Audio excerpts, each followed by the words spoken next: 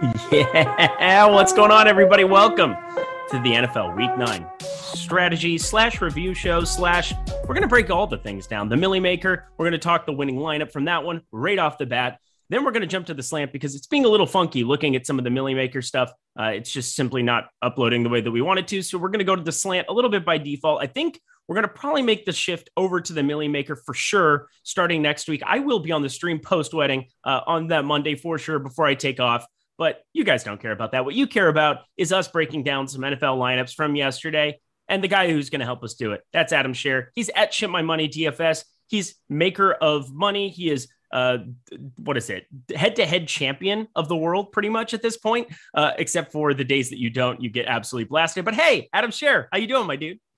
Doing pretty good. Excited to talk about the absolute bloodbath of a slate that yesterday was. Just really, really excited to talk about everything that went wrong. It always feels really good.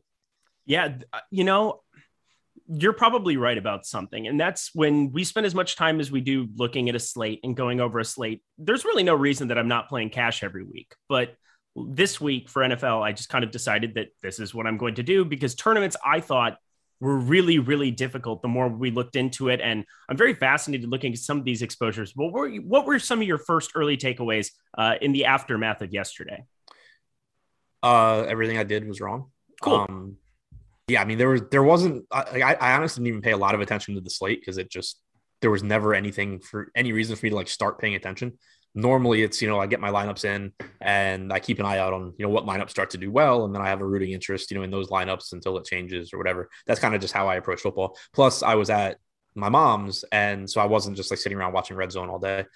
So I didn't even end up paying a lot of attention to what was going on during the day because my teams all just sucked. I was paying attention to Hollywood Brown, who I just noticed immediately was like 28% owned in the Millie. I had no idea why. I understood why he was a good play, but I didn't understand why he was so much more popular than guys like Higgins and Landry and other players in that price range. So I was paying attention when he went from 10 to 23 points in overtime. That was a lot of fun, but nothing really stood out other than there was so much bad football yesterday.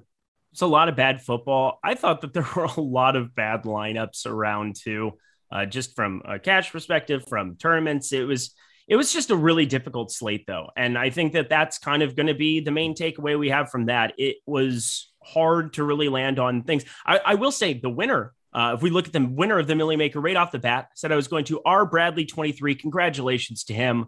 Well done. Justin Herbert, pairing him with Keenan Allen. And then you would just kind of expect that the run back, Devonta Smith, who went completely nuts, would be there. Of course not. Just a single stack, nothing else added in the middle there. And then Nick Chubb, Zach Moss, Jalen Waddle, Keelan Allen, Malcolm Brown went nuts. The whole key to the entire slate was 5.8% James Conner. You won $1 million if you played James Conner. And then I guess there were a lot of defenses that put up 17, 18 points as well. Dolphins, Browns. We had Chiefs who put up 11 at Super Chalk at 2,300, and that ended up working out. The Patriots, 20 points at defense. Congratulations on that Millie Maker. Again, how does Zach Moss end up in a winning Millie Maker lineup?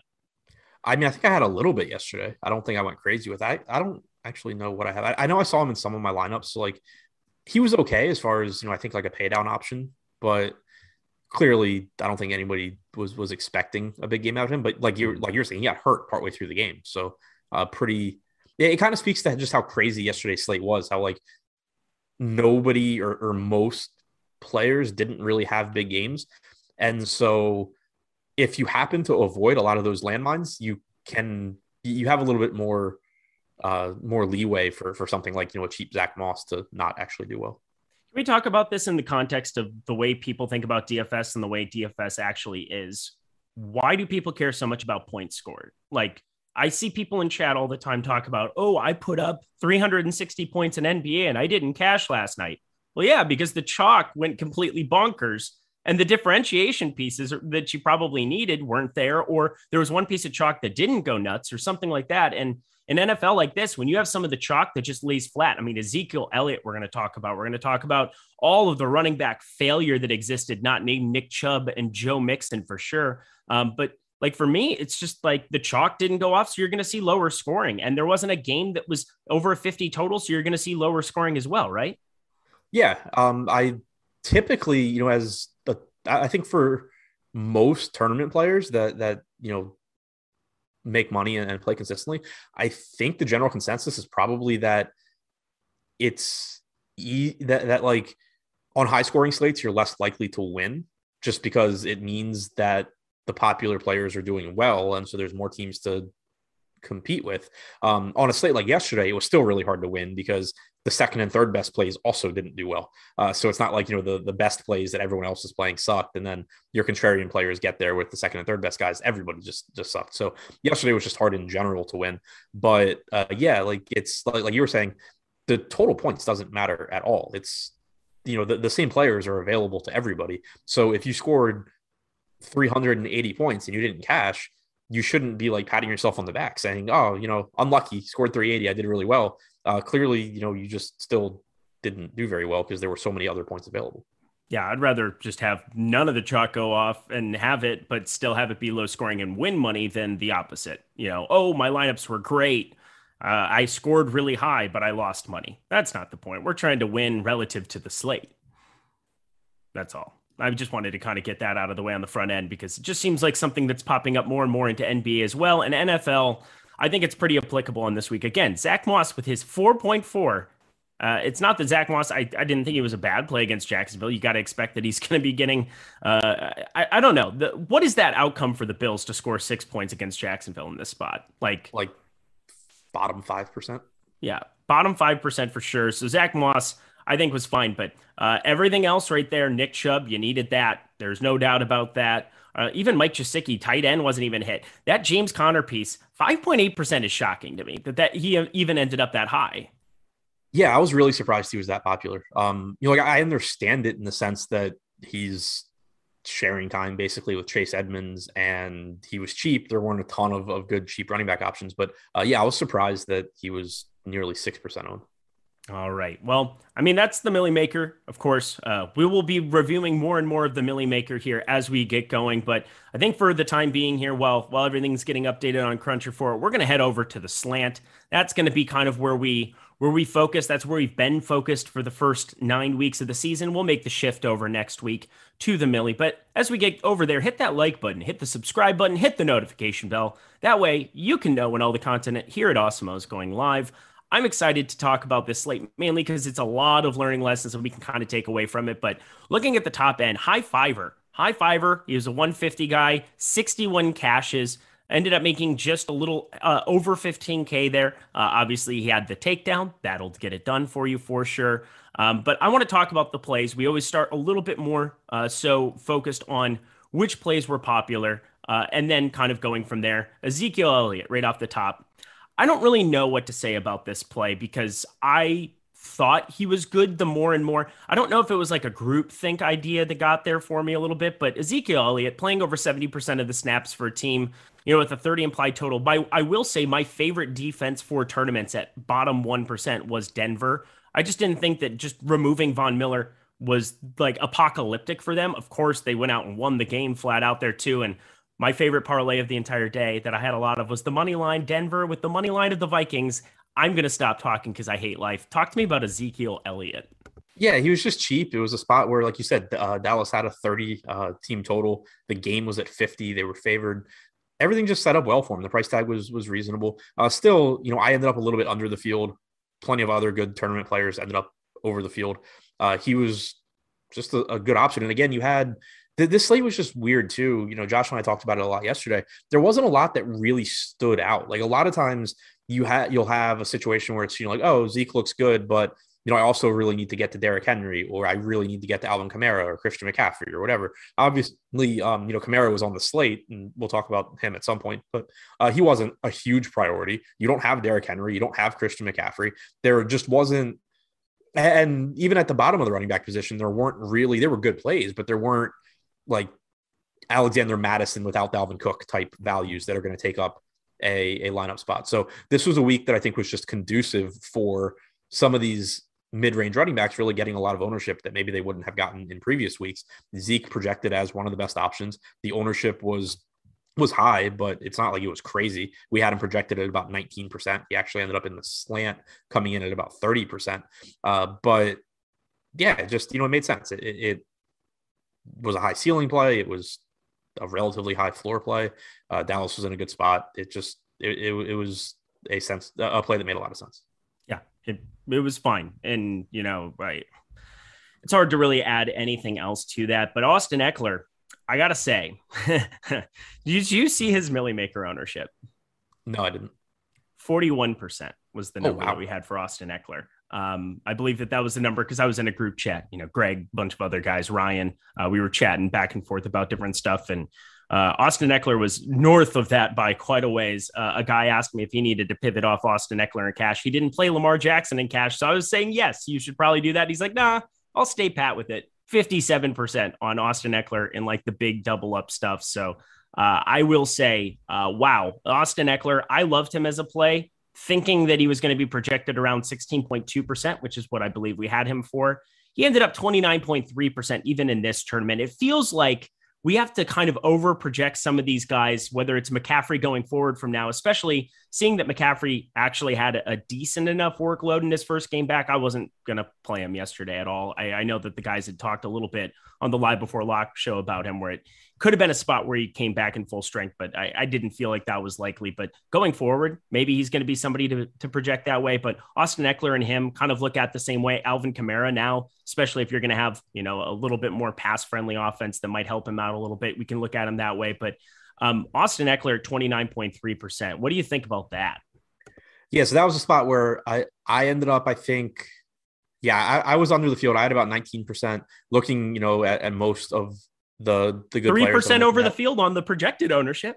Right. Yeah. Yeah. So, and I think that's, like you were saying, it is a situation. We saw it in several spots where it just seems like the ownership projections were pretty flat, but the field took the approach where they just jammed in, like guys that projected slightly better, whether it be Zeke, whether it be Hollywood Brown, who was almost 30% in the Millie Maker. He was 21% in the slant. We'll talk about that one. I have a lot to say there, but it just seemed like the field kind of went crazy with the slightly better options, which I thought was weird because I just thought this slate had a lot of coin flip type plays where, maybe I like Eckler, I like Zeke a little bit more than I like, I don't know, Joe Mixon or something like that. But the range of outcomes is just very similar across the board. And so I think what you'll see in situations like that is the better tournament players kind of flatten out their exposures to those guys and pull back a little bit on the more popular ones, push up the ones that are getting less ownership because they recognize that the range of outcomes is so similar. And you get, newer or less experienced or just less good players jam in the guys whose median projection is slightly better, even though all they're really doing is prioritizing the most popular player out of a group of very, very similar plays. So that's typically where I think you see the biggest gap show up between like profitable, good tournament players and players who aren't as good. So, a spot like that, Eckler, it's not about what you think of him as a play, unless you think that he is just for some reason, far and away the best play, then by all means, like you should be playing a lot of him. But assuming that you have some reasonable take on Eckler, it doesn't come down to like being really nitpicky and being, I really like the way he matches up on this linebacker or whatever. It's taking a step back typically and saying, okay, there's 5 other guys around him that can very easily beat him or have the same game as him and are getting lower ownership. So that's why you're going to see a lot of better players kind of pull back a little bit on players like Eckler that are this popular. Who's the player that you said that you have a lot to say about? Just so Hollywood. I can put it. Who? Hollywood. Okay. Yeah, no, I'm very excited for that one because I don't remember a time. And again, it's not like it was us or anybody else. I have never been that shocked by a player's rostership ownership in my entire life, for sure. And obviously he's a little bit lower down here, not by much, but we've got some other guys to talk about here first. And of course, Jordan Klein, you're in that group chat too. I'm sorry, baby. I get so scared sometimes, scared of being a nobody. That's Happy Gilmore for everybody involved. Here we go. We're going to continue on.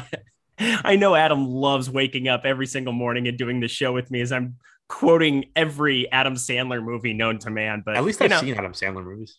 oh, that's right. Hop over here. Happy will give you a kissy kiss, smoochy smooch. All right, let's. I want to kiss you all over. A little bit of that. Here we go. All right, Tyreek Hill, the next guy on the board, 23.6%. And this was the conundrum I thought for cash on DK. And it was puzzle, and I loved the puzzle. And that's why I was kind of like, oh, I'm going to definitely jump over and play cash.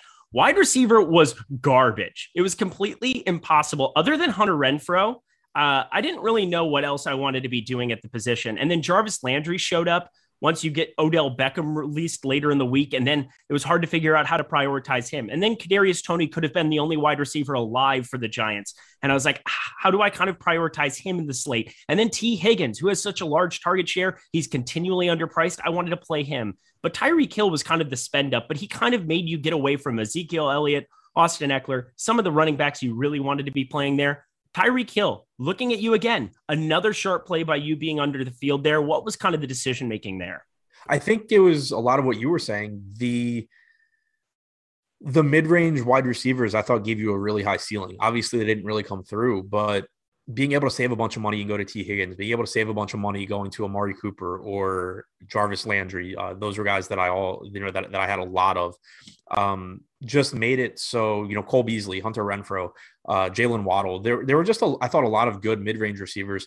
Obviously, they don't give you the same raw point ceiling that Tyreek Hill does, but they allowed me to get some other solid pay-up options into my lineups that I thought gave me a really high ceiling as well. So I just naturally ended up a little bit under the field on Hill. Again, it wasn't anything disliking Hill or thinking Hill wasn't going to have a good game. It's just that, and I also had a lot of Stephon Diggs in that price point because I played a lot more Josh Allen than Patrick Mahomes. So it was just something where he didn't really fit and in my builds that easily.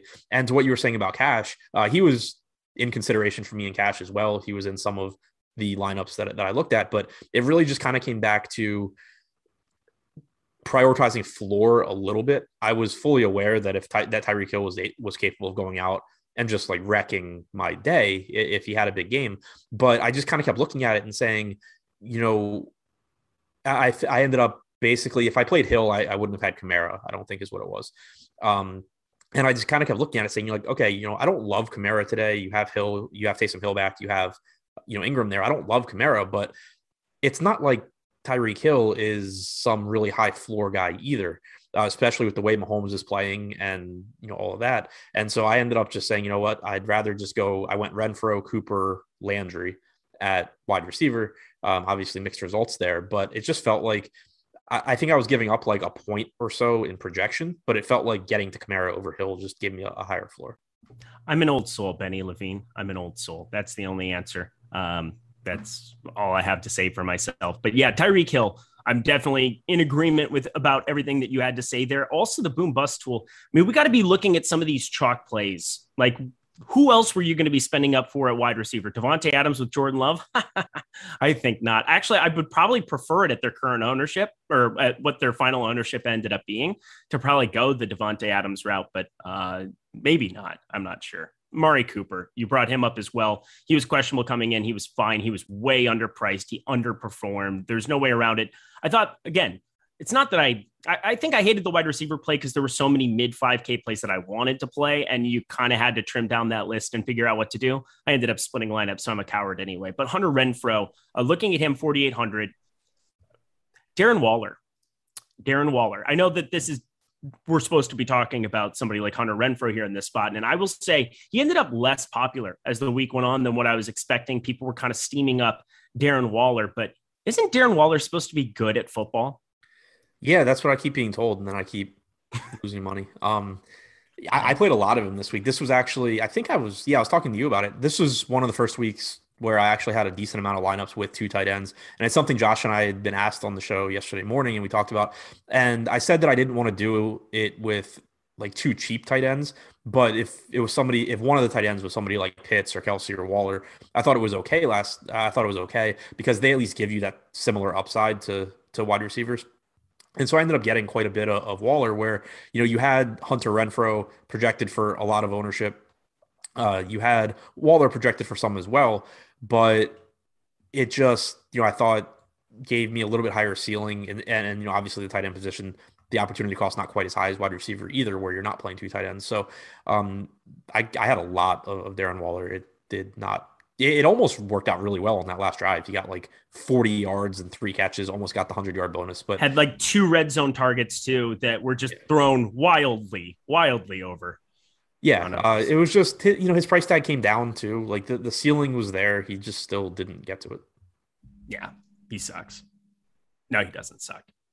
He's sober. That helps. It's got to be helpful. It's probably better than playing full drunk, I would assume. But I like Darren Waller very much as a person. Seems like he's somebody that's pretty easy to cheer for, but stop ruining my life. Stop ruining my life. That's all I have to say. Be better. Be better at football. Hunter Renfrow, though, yeah, he went completely 17.9 at 4,600. That was, or 4,800 over on DK. That was a nice number for him to finish up with. All right. We've entered the Hollywood Brown portion of the program. Again, 28%. I had no idea. And if you had played this slate out and you had just blindly told me to guess ownerships, I probably would have been within 10% of just about everybody. I would have been off on Hollywood Brown by like 15%. Do you feel the same way? Yeah, I tweeted about it right at lock, and like typically I'm not like there's definitely people that go on Twitter and it's like, oh, how is so and so low owned or vice versa, and like normally I don't do that, but the reason I tweeted about Brown was just like it caught me so off guard. We had him projected at 10%. I could see maybe that rising a bit when you got the news that Harrison Smith was out. Vikings defense is banged up. You also had Sammy Watkins out. All of that made Brown look better, but it was such a deep price point. Like you still had Amari Cooper, you still had Higgins, you had Landry, you had Tony, you had Rondell Moore, you had Brandon Cooks, you had Jalen Waddle. There were just so many wide receivers that when I saw Hollywood Brown's ownership, it was just like, what the hell are people doing? Because I understand he's a good play, but he should not be almost three times the ownership of like all of these other guys.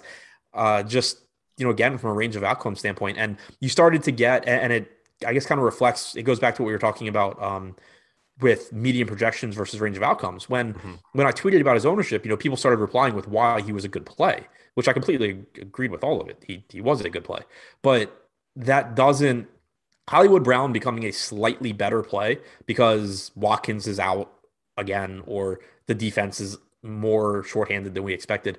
None of that makes these other guys like Cooper and Higgins and all of them worse. It makes Hollywood Brown slightly better in terms of his average outcome, but it shouldn't lead to that big of a gap in ownership.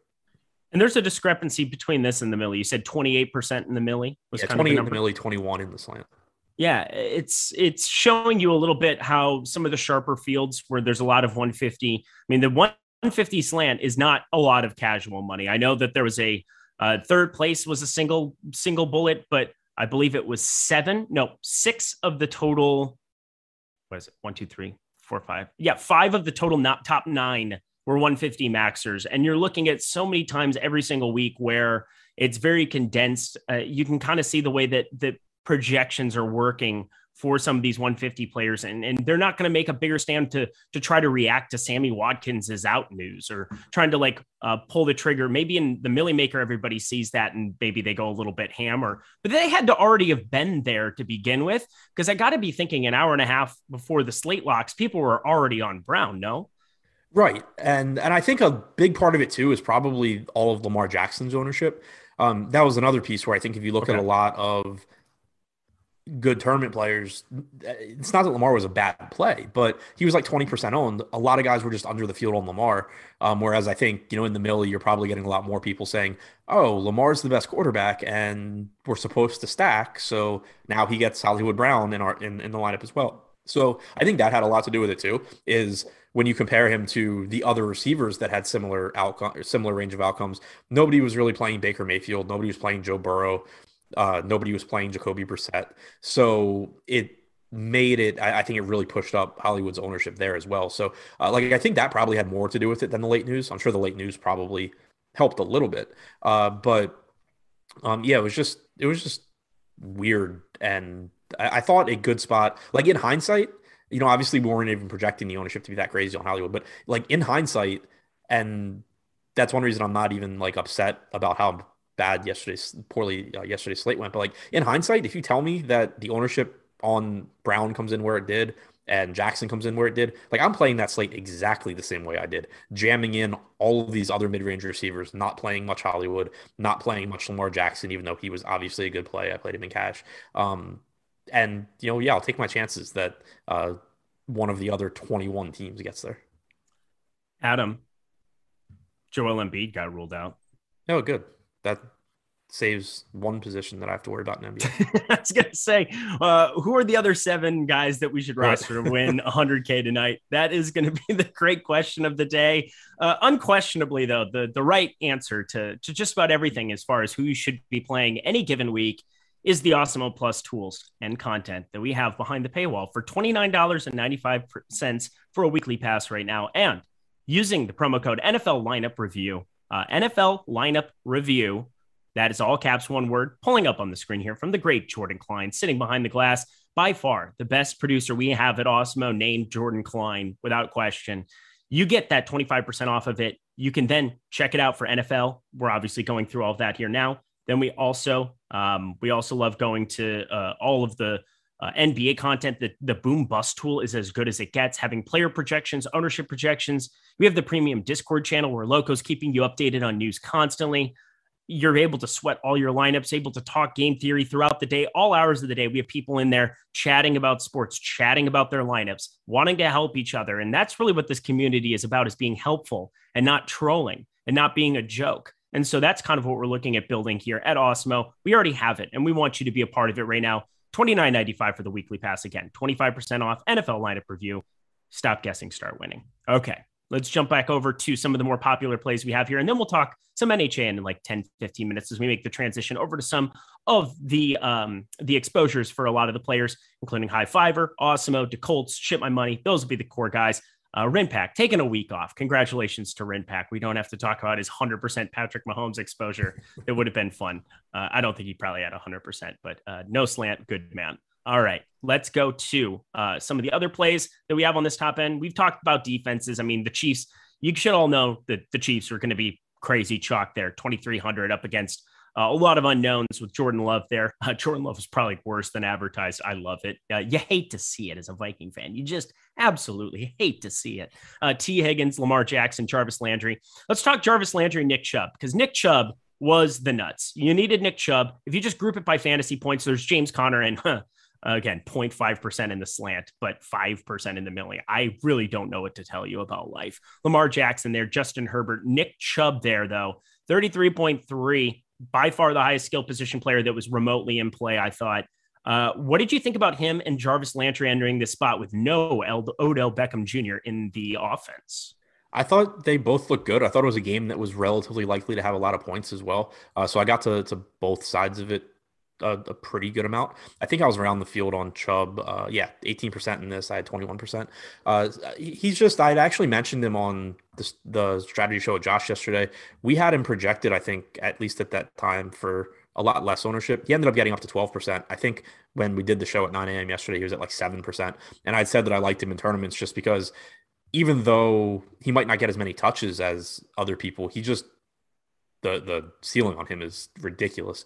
And so I thought that he was a really good play. Obviously, the ownership came up a bit, and he ended up getting even more than we had projected him for, which was kind of unfortunate. But he's kind of just always someone that is going to be a good, at the very least, a good tournament option. Like I don't think I've rostered the guy in cash games all year because you can't really trust on you can't count on the same level of workload necessarily as a lot of guys priced around him. But he does the most with his touches. So it always makes him someone where if he is going to be relatively low owned, or at least projected to be relatively low owned, he's pretty much always going to be a good play in tournaments because he just hits so many home runs. I played Nick Chubb in cash on FanDuel.com. That's where you can go play Nick Chubb in cash, Adam Scherer. Actually, I think I have played him there. Okay. There you go. I try and black that site out. Well, we can't CSV look at anything. That's not helpful, but not helpful for strategy review. But if you wanted to know, 7,600 Nick Chubb was like first player in, along with who was it? Oh, the Giants running back as well, who I thought was a fantastic play again, Booker. So I want to be talking about Devontae Booker here later on in the program as well. But let's kind of round out some of the more popular plays. Alvin Kamara, we kind of discussed him a little bit at length. Myles Gaskin. Did you react to any Myles Gaskin news? Because, I mean, for me, Jacoby Brissett, He went nuts in garbage time against Tampa Bay in the passing game here, but against Houston, I don't know. I liked Myles Gaskin and cash on FanDuel. Again, another FanDuel specific play, but just kind of unnecessary, I thought, on DK. And then in tournaments, I expected him to be more popular. And sure, 17.1% against Houston, 24.5 team total, shift of quarterback before the game started. I don't know. I felt like there were a lot of things. I ended up lower on Waddle, lower on a couple of the Miami guys in the aftermath of that news. Did you react to it at all? No, not really. I mean, I played I played Jacoby Brissett, but I was originally not going to play Tua and play more Waddle. And I ended up with like more stacks of the two because he was just cheap. Yeah, I was going to play. I liked playing Tua, and then he got ruled out. I ended up playing a good amount of Brissett as well. But yeah, still played Waddle, still played some Gaskin. I was under the field though. But as far as the play goes, I didn't think it changed too much. It's not like Tua's been great this year anyway. It's not like Brissett is actively bad. So I didn't think it changed a whole lot. You were still facing a bad Houston team. You still there's still a good chance that Gaskin was going to get plenty of opportunities playing from ahead. He was still pretty cheap. So I didn't think it changed a ton. All right. And last guy to bring up here. So, I mean, Devontae Booker, we'll talk about with exposures because you obviously liked him too.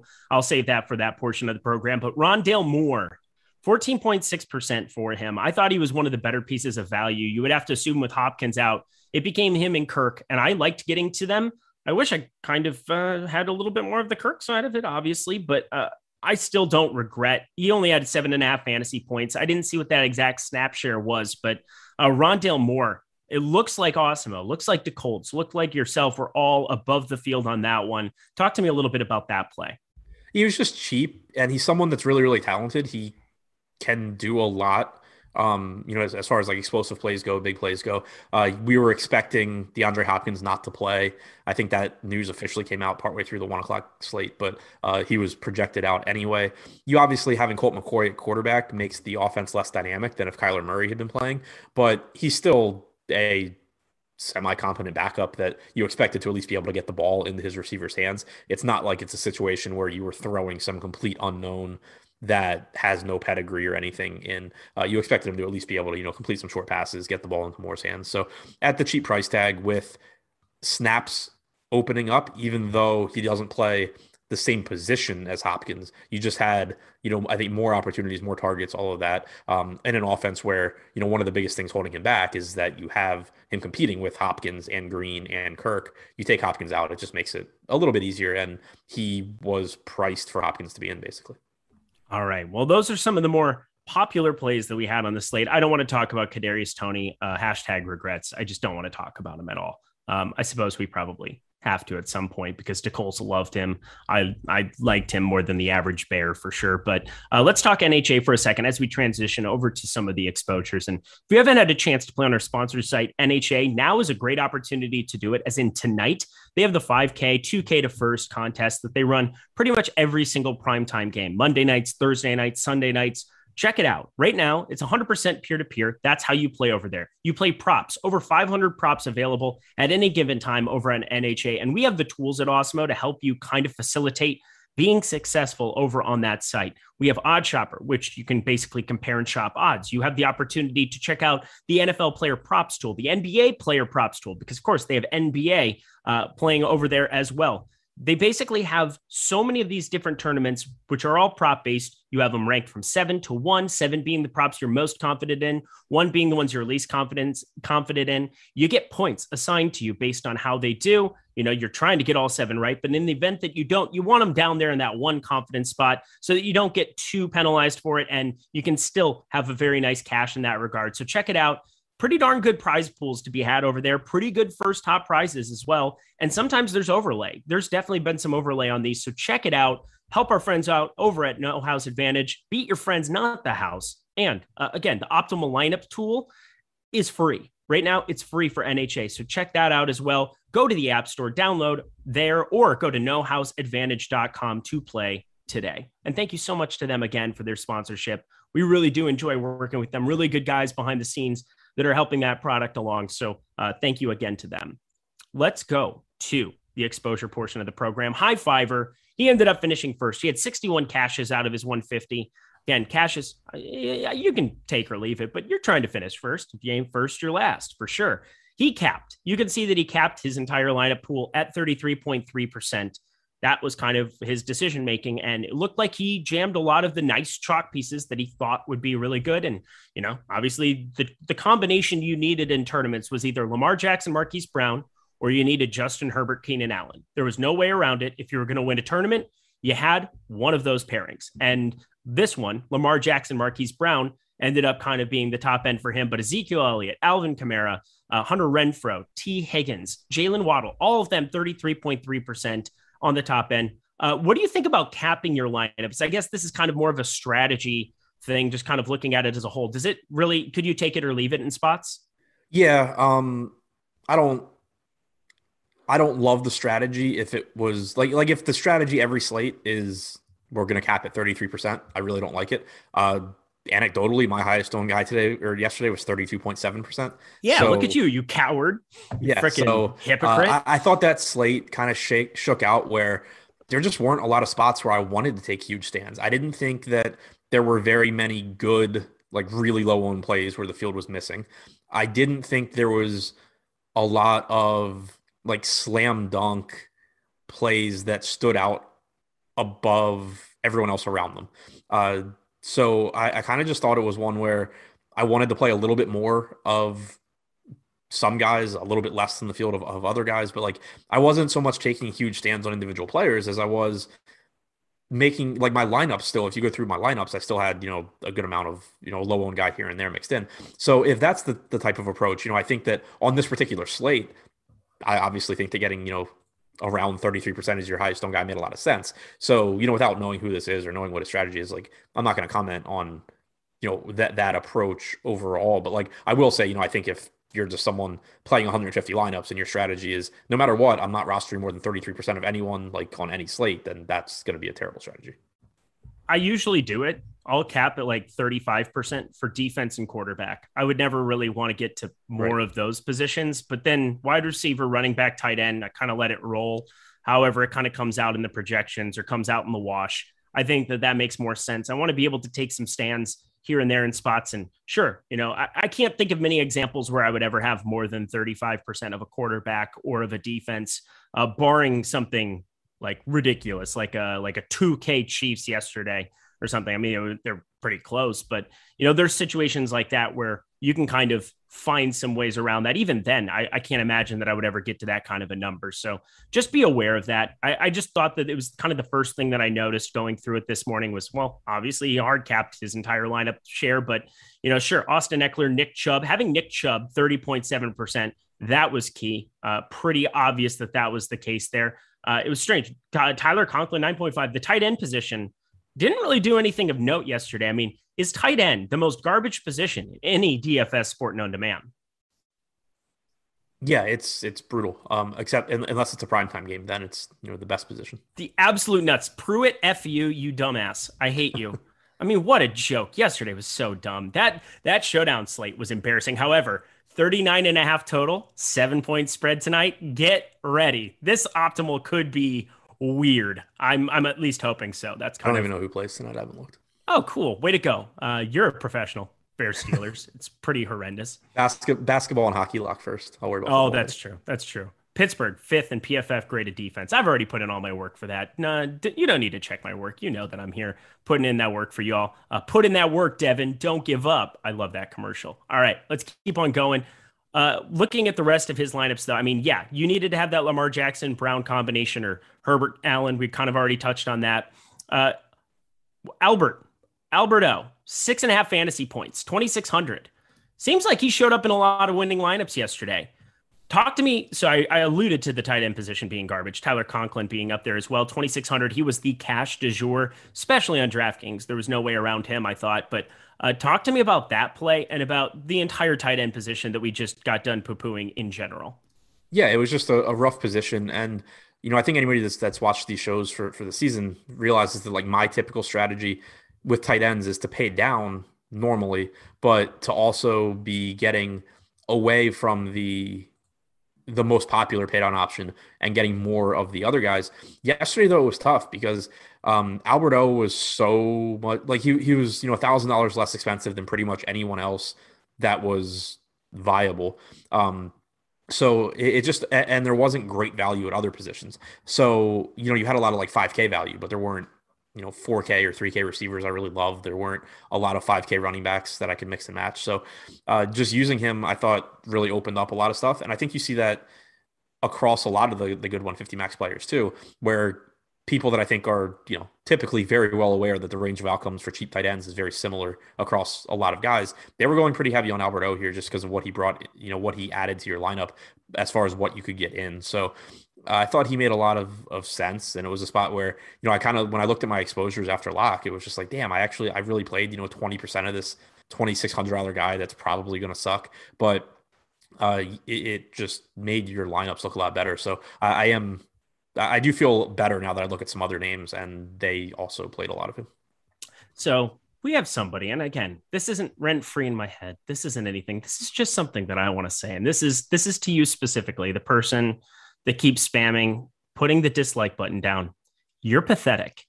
You're a pathetic person, and you need to get a life, because I tell you what, we're just trying to be helpful. We're trying to give you great advice for free in front of a paywall, giving you an opportunity to learn. And we've got 136 people in here. They're fantastic. Oh my God, look at this. Oh, he's spamming again. As I'm saying this is just incredible. I'm loving this. What I need 140 of you to do right now is hit the like button, because fuck this guy. I'm just telling you right now, this is an absolute joke. You're pathetic. You need to get a life. You need to get out of your mom's basement, go get some sunshine, take a walk around, and think about the decisions that brought you to the point where you're creating accounts on YouTube's just to fire off doing whatever to get rid of whatever animosity you have. Go get therapy, go get yourself some help, and have a fantastic day. All right? I enjoyed it. If you enjoyed it too, hit that like button. Thank you for coming to my TED Talk. Here we go. Let's continue on down the board here, giving people the fantastic free advice. Hopefully we can teach some people some things, help them make some money. And thank you so much again to our sponsor, NHA. Love having them along for the ride for this one. It got really fun here. I'm looking at Justin Jefferson. He was my favorite wide receiver play on the entire board. High five was 16%. He was not your favorite wide receiver play on the board. 1.3%, Osmo 2%, the Colts 7.3%, I guess, at the field. I just felt like they would kind of alter it. And they went to him in the first quarter, and then it just kind of disappeared. It became a non-factor. And I hate the Minnesota Vikings, so that's something to say. Oh, good. Joel Embiid entered health and safety protocols. Oh, my God. Do we even play NBA DFS the next 2 weeks? This is just going to be all-time ridiculous. But here we go. Drummond has to be like 10K by the end of the next 2 weeks. I know. I was just thinking, also, this is the best version of Drummond I've ever seen. Like, watching him, Andre Drummond might have like improved underneath. Now that Joel Embiid, the one guy who lives rent free in Drummond's head, is on his team, I think that helps for sure.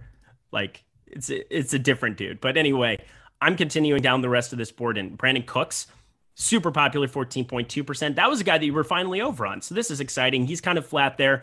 No way around it. There were so many different good wide receiver plays. You can kind of spread it out there. And I want to talk about some of your favorite ones, because you actually made some stands. This guy, again, capped his lineups, played a lot of the best chalk. No problem with that on this slate for sure. And looking at his winning lineup, let's kind of round out his section by looking at those lineups. His winning lineup was Lamar Jackson, Dalvin Cook, 18.2, Nick Chubb, 33. You needed him. Hunter Renfrow, Marquise Brown, T. Higgins, Tyler Conklin, 10%, Keenan Allen, Browns. The Browns were his lowest owned play in that lineup, 5%. Keenan Allen is second lowest at basically 10%. I mean, that's a pretty chalky lineup to finish up top.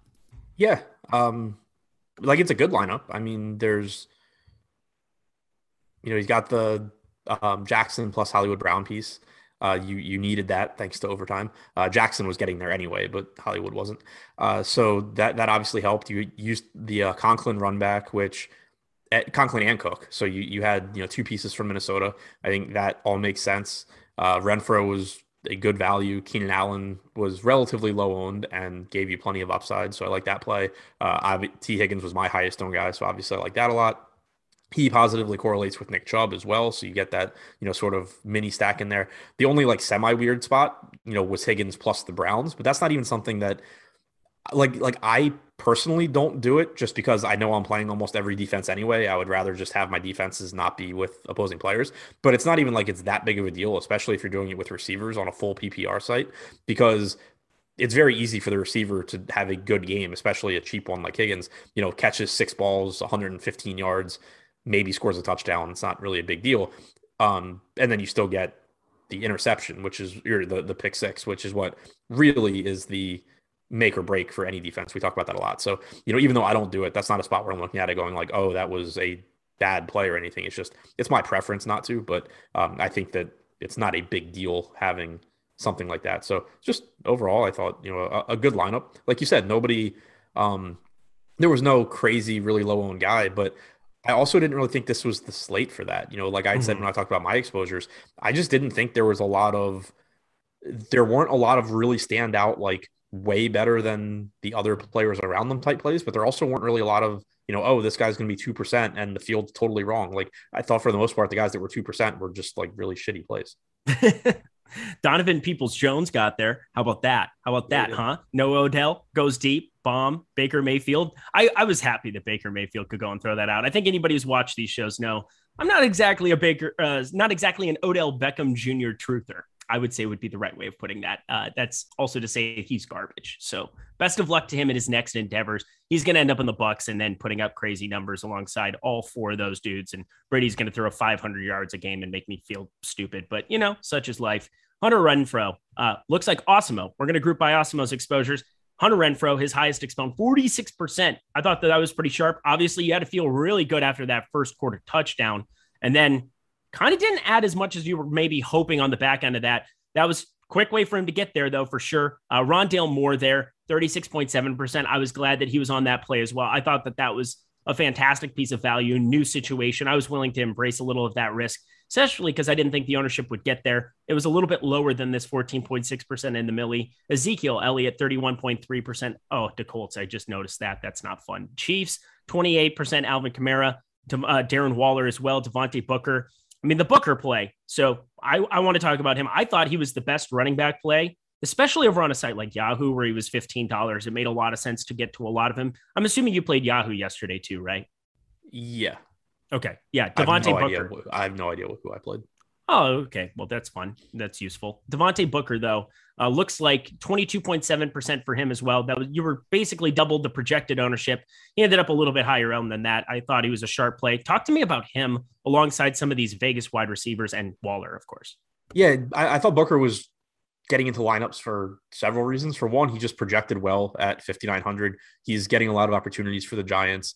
It was a game with a reasonable, 47-point total.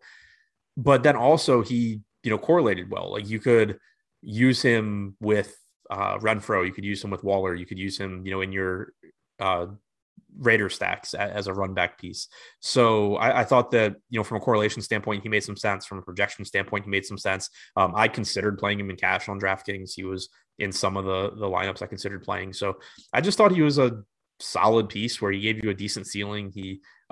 His median projection was good. He had a decent floor, and he wasn't projected for a ton of ownership, only 11%. Projected ownership only came in at about 15%. So yeah, I just thought that he was a piece that fit well for, a couple of different reasons. My guy that I was thinking about playing in cash, and you probably saw, because again, I was bouncing ideas back and forth for things. Carlos Hyde was 4,900. And if I wanted to try to get to Tyreek Hill, I thought that he was a legitimate path, but I thought he was maybe a little bit too low owned, especially in like a cash format. I didn't want to risk having my day be made or bought by like a 2v2 or a 3v3 to try to jam in Tyreek Hill. I ended up not playing him in cash. It was a freaky feeling, but ended up obviously working out in that regard. But I thought if I was going to play Hill that I needed to sacrifice a running back to get Carlos Hyde. Instead, I just played way over the field on Carlos Hyde in tournaments. Looks like 16% for you, 22% for Awesome as well. Looking around these Buffalo players that obviously failed, and that was obviously not a plus. I was kind of hoping Carlos Hyde would get some passing game work. They didn't really need to. It was a close game. It was one of the ugliest football games you'll ever see in your entire life. But talk to me specifically about Carlos Hyde on this slate. He wasn't, there was nothing. This is one of those plays where there was nothing about it where you look at it and you're just like, I think Carlos Hyde's going to have a good game today against the Bills. But he was 4,900 and not getting ownership on a slate where, again, I just didn't think there were that many really low owned pieces that looked good. You at least had someone that had a path to success. Like he was the kind of guy where there was a pretty decent chance that by 4 o'clock, all of DFS Twitter is just bitching about how Carlos Hyde scored 2 1-yard touchdowns and, like whatever. Would have Like the been so opportunities, fun for us. Oh my right. God. The Oh, opportunities were going to be there where if you were popular, if you were, projected for yeah. 20% ownership, you run the other direction so quickly because it was really, really easy to see how he could have a game like he did where he doesn't really do anything. But the upside to getting a cheap running back at low ownership and like when they do well, it just pays off so well because it gives you a contrarian piece that also ends up being a really, really good value, lets you get a bunch of high upside guys in your lineup elsewhere. So I thought that it was just, it was worth the risk as far as what else it got, into my lineups, what else, I was able to do. And then it also, part of the other reason that I had a lot of him was that I did have a pretty good amount of Allen, Diggs, Beasley. So there wasn't a whole lot in terms of passing game I wanted to run back from Jacksonville. So he just ended up in some of those Bill stacks. Yeah, I thought he was a really sharp play. 22% there for Osimo. I mean, and 16% for you, 10% for the Colts, all 2x the field or greater. I thought it was a really good play. Just because of the late news, getting James Robinson out of there. I assumed he was going to be out the whole week, but you just kind of never knew. And when you don't have the exact number coming in there, it is what it is. Chase Edmonds. Oh, that's so sad. I thought he was the running back you wanted, not freaking James Conner. Ends up getting hurt, and then James Conner takes over the world. Yeah, never feels great because he was one of my highest owned guys too. I had 22% at 10% ownership. Never feels great when the guy, like, obviously never feels great when your guy gets hurt like the first possession of the game anyway. Yeah. But then when the backup scores 40 points and wins a Millie Maker. So, well, not only that. Here's the thing. Let's talk late slate for 1 second. So there were 3 games in the late slate. In that main tournament, he was like under 25%. I had 50% of him on the main slate. I had or not the main slate, the afternoon slate. I had I don't know, 4% Connor. So yep. Yeah, that again, like I said, I didn't pay a whole lot of attention to football yesterday.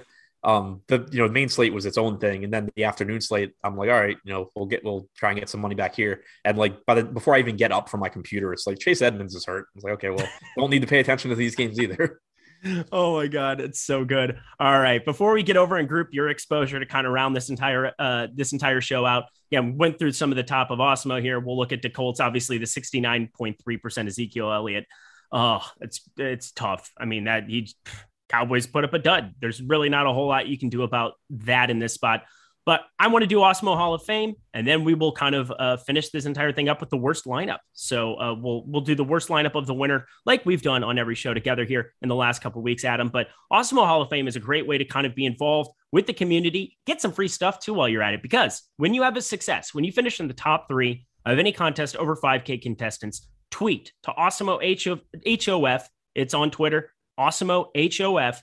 And you can get 1 free month of Osmo Plus Platinum completely free to you.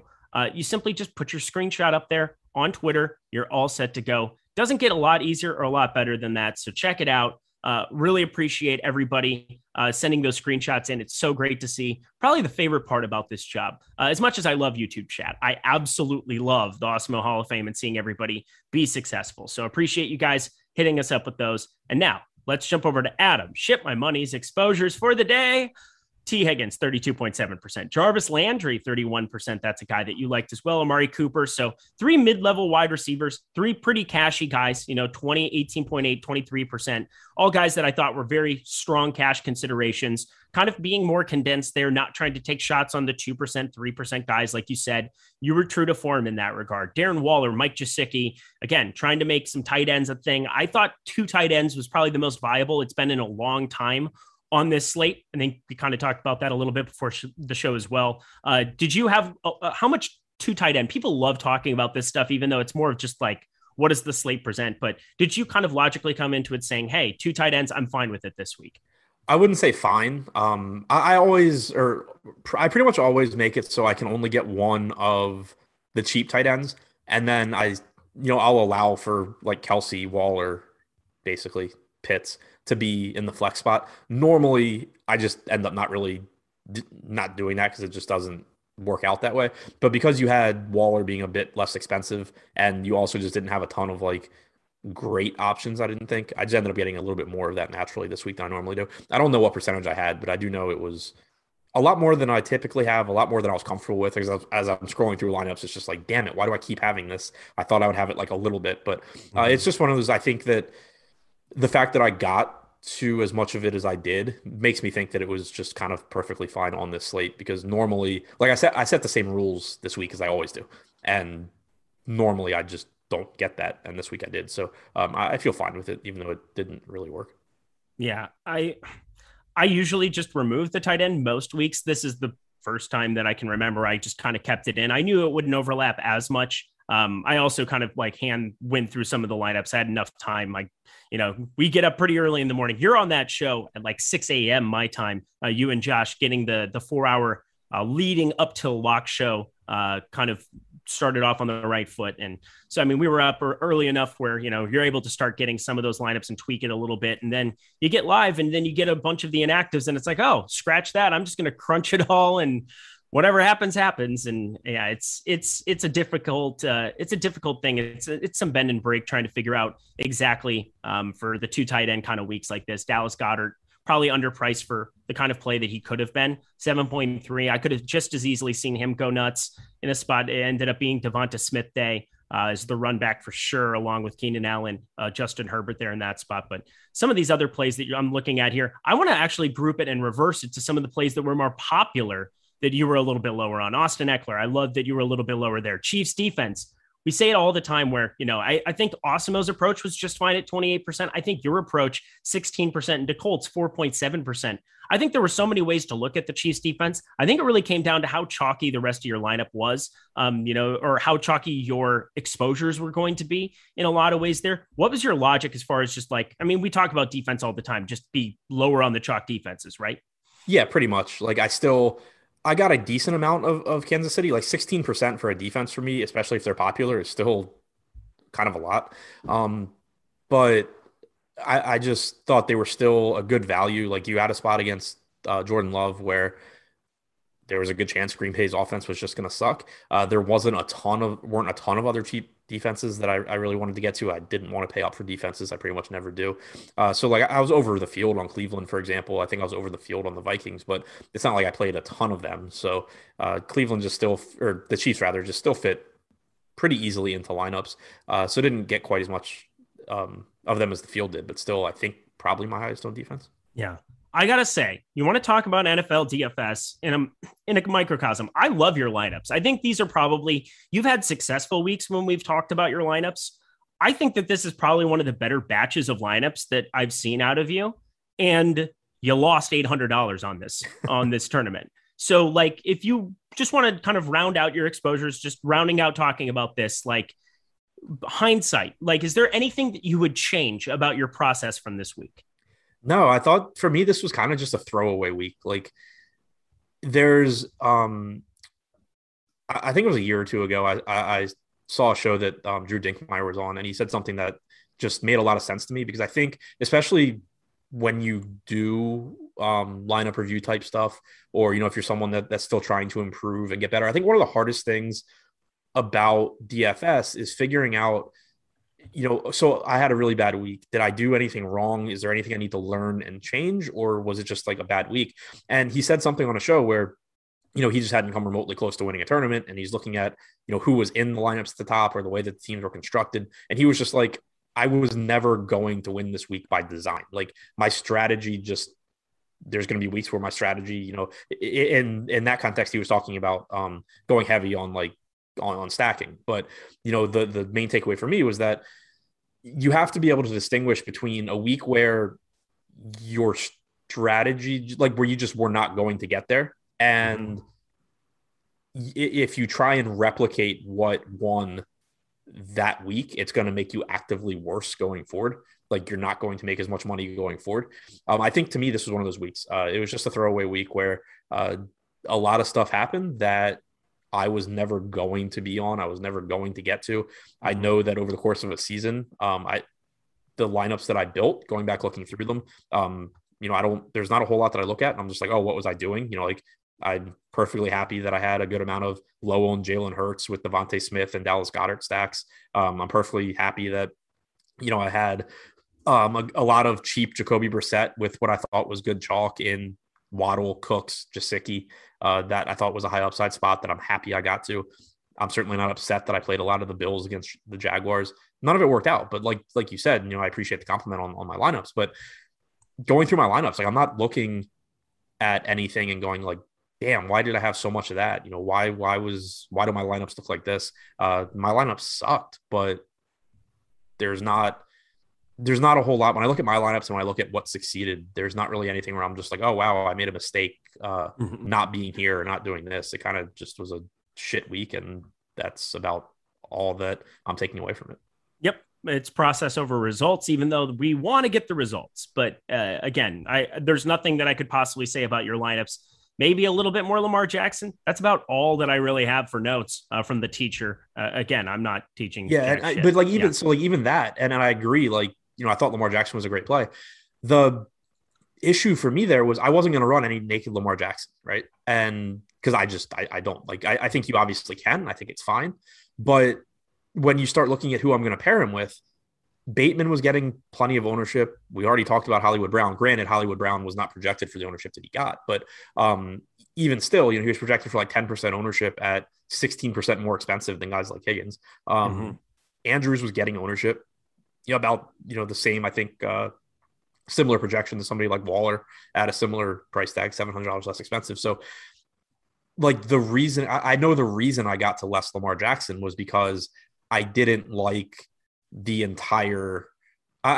ownership relative to, everything else I could do, going to the entire, Jackson plus Hollywood or Jackson, Hollywood, Bateman or whatever. So like, even there, I agree. I could have played Lamar, played more Lamar, but I didn't want 20% of that stack at ownership, basically. That's understandable. Yeah. It's more of maybe just like individual play, looking at the boom bust tool, number of different factors. Again, everything about your lineups made a lot of sense. I don't think that there's a single thing that I could say, man, that doesn't follow, that doesn't track, regardless of results, regardless of anything else. So well done by you. Also, sorry you lost money. So there you go. Yeah. Daniel Jones to round it out here, looking at the very, very bottom here. Oh my God. I'm just loving the NBA news coming in. Nerlens Noel and Mitchell Robinson questionable. Buckle up, folks. We're looking at High Fiver, his worst lineup of the day, because, nothing better than poking holes in the guy that just got done winning over 15K in a tournament. It makes a lot of sense to me. But bottom lineup for him, Daniel Jones, Alvin Kamara, Austin Eckler, Brian Edwards with a 0. I was over the field on him. I'm a dunce. Here we go. Jarvis Landry, Kadarius Toney. Oh, what a failure of a human. Tyler Conklin. Kadarius Toney's going to be fine. He's fine. Tyreek Hill, 7,900, and Bengals defense with their -2. Bengals. Sometimes they look great. Sometimes maybe good. Sometimes maybe shit. A little bit of that. I love that one. That's pretty much all there is to say. He still won a ton of money, but that lineup ain't ideal. But even that, like, it's a good lineup. Yeah. I thought, and I don't even know how much of him I played. I thought Brian Edwards at ownership compared to Hunter Renfrow made a lot of sense. Yeah. Renfrow obviously was good, but Edwards is really talented, certainly had the potential to make big plays. Clearly didn't work out, but I thought that he just made a lot of sense. Toney, again, I was way under the field on him, but I understand why people played him, especially if you're playing Daniel Jones. Toney was a pretty logical play. Eckler, Kamara, pretty self-explanatory. Landry looks good. Conklin, again, perfectly fine option. Tyreek Hill, pretty self-explanatory. Shit lineup, but, well constructed. The plays all made sense. You're not looking at it saying like, yeah, that lineup's going to lose every single time. Well, congrats to High Fiver. Big week, big tournament here for sure. Well done by you. Thanks for letting us review your lineups too, and joining them to the awesome fray. Adam, any final words for the people as we kind of get out of here? I'll have the NBA deep dive out in a couple of hours. I'll be back for the NBA deeper dive at 4:45 with Lofty. Best of luck writing that article. Looks like fun. That's Nick's center situation. Could be, well, it's just going to be Julius Randle for 45 minutes, right? That's what Tibbs does. But either way, no, you'll get Taj Gibson back, right? Oh yeah, you will. That's great. That's right. Oh, I didn't see. I missed the Mitchell Robinson news. Yeah, Mitchell Robinson and Nerlens Noel and like life. That'll be great. Go Andre Drummond. That's all I have to say. Here we go. Awesemo Betting Show. That's coming up at 1 p.m. Eastern Time. Eitan Ben. We've got then 2 p.m. Fantasy Football Show coming up after that on the Fantasy Football channel. So you got to go to the Odds channel, hit subscribe. Fantasy Football channel, hit subscribe. Then starting back up here on the main network, we got 3 p.m. Eastern time, that Yahoo live show. Matt McCarthy. Then we got Matt Savoca on that one. Pete McCarthy, and Matt Savoca. Deeper Dive, as you said, coming up there, 4:15 p.m. Eastern time. Then NBA Deeper Dive, NBA Live Before Lock, and then NFL Showdown. I'll be on that with Savoca and Neil Orfield. Check all of that out, guys. This was an absolute blast. Please hit that like button as we get out of here. Come back, Absolute Troll Fest 2021. Really enjoyed it, though. We'll see you guys later.